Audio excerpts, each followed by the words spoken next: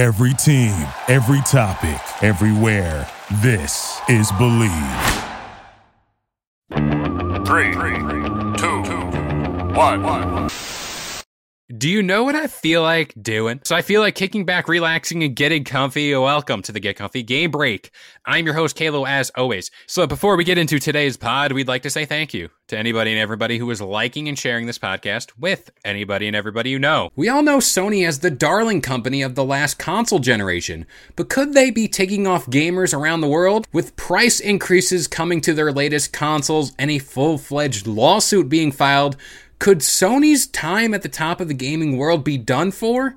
Find out all that and more up next. Now, back on August 22nd, an article posted to skynews.com was claiming that Sony was overcharging for its products and collecting a near 30% commission on all digital sales made through the PlayStation Store. Alex Neil, who is a consumer rights champion and the person who brought this lawsuit to life, flat out stated that Sony was just ripping people off. Neil also went as far to launch a website titled PlayStationUOS.co.uk, which dives into the more legal mumbo-jumbo of this suit. This lawsuit also accuses the company of breach of competition law by abusing its market power to impose unfair terms and conditions on game developers and publishers, forcing up the prices for consumers. According to the claim filed with the Competition Appeal Tribunal on August 19th, anyone in the UK who has purchased digital games or add-on content on their console via the PlayStation Store since August 2016 is included in the claim and potentially is entitled to compensation. Now, all of this ties into another story about how Sony confirmed its plans around preventing retailers like GameStop and Best Buy, essentially all brick-and-mortar stores that sell video games, from selling digital content codes for the PS4 back in April of 2019. A Sony spokesperson stated that we can confirm that as of April 1st, 2019, Sony Interactive Entertainment will no longer be offering full games through the SIE's Global Digital and Retail Program. SIE will introduce increased denominations at select retailers. DLC, add-ons, and virtual currency and season passes will still be available.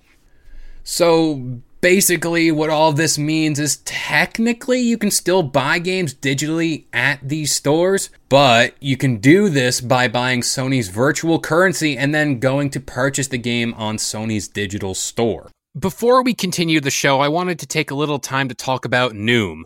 Noom uses the latest in behavioral science to empower people to take control of their health for good through a combination of psychology, technology, and human coaching on their platform to help millions of users meet their personal health and wellness goals. A lot of people face pressures to change themselves to fit other people's expectations, and the more freeing solution is to find the things that work for you. Noom understands that everyone's weight loss journey is unique, and what works for someone else might not really work for you. That's why Noom's approach adapts to your lifestyle. It's flexible and focuses on progress, not perfection, allowing you to work towards your goals at a pace that's comfortable for you. And for me personally, that's huge. I know that I am not Dwayne The Rock Johnson. I know that I'm not getting up at 4 a.m. to go work out.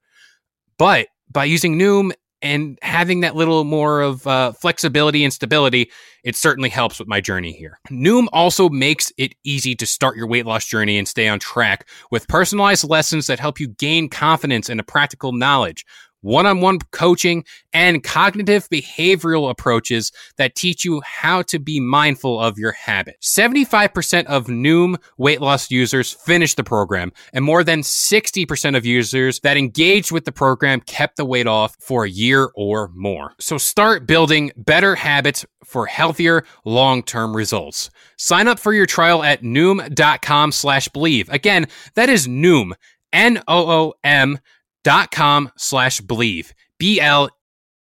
Also, to make myself appear as if I have more of this big brain energy, what Sony essentially has done here is create a digital monopoly by very quietly increasing the prices of games' virtual counterparts over their physical counterparts.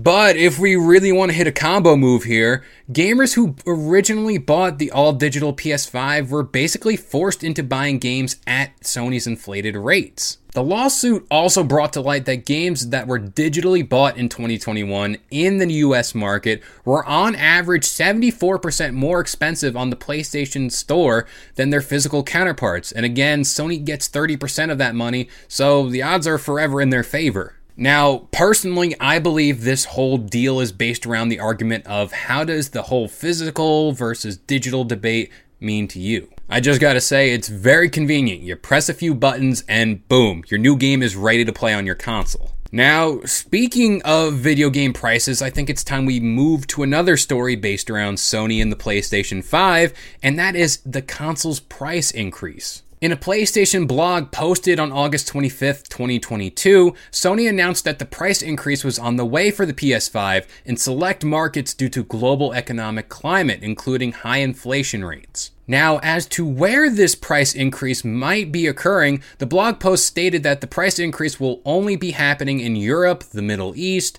Africa, Asia Pacific, Latin America, and Canada as well, with no price increase coming to the United States. But there is a little fancy blurb at the bottom of this post stating that a bigger price increase might be coming to regions not listed on the forum post. I believe that's the United States. Now, the price increase will be around 10%, which isn't too crazy of a jump given the whole digital game situation, but a price increase is still a price increase. Now, I for one am very much against this move by Sony. People want the PS5 and their games, and looking back on previous console generations, the original prices of those consoles and games never really went up, aside from the mid-console refresh and all that fun stuff. So, with all that being said, let me know what your thoughts are surrounding the price increase of the PS5 and, of course, its digital games. Also, could you see other companies following suit? That being, during a mid-console refresh, them jacking up their prices of their consoles and games. But that about does it here. I've been Kalo. I gave you the lowdown on all things gaming, and I'll see you guys next time.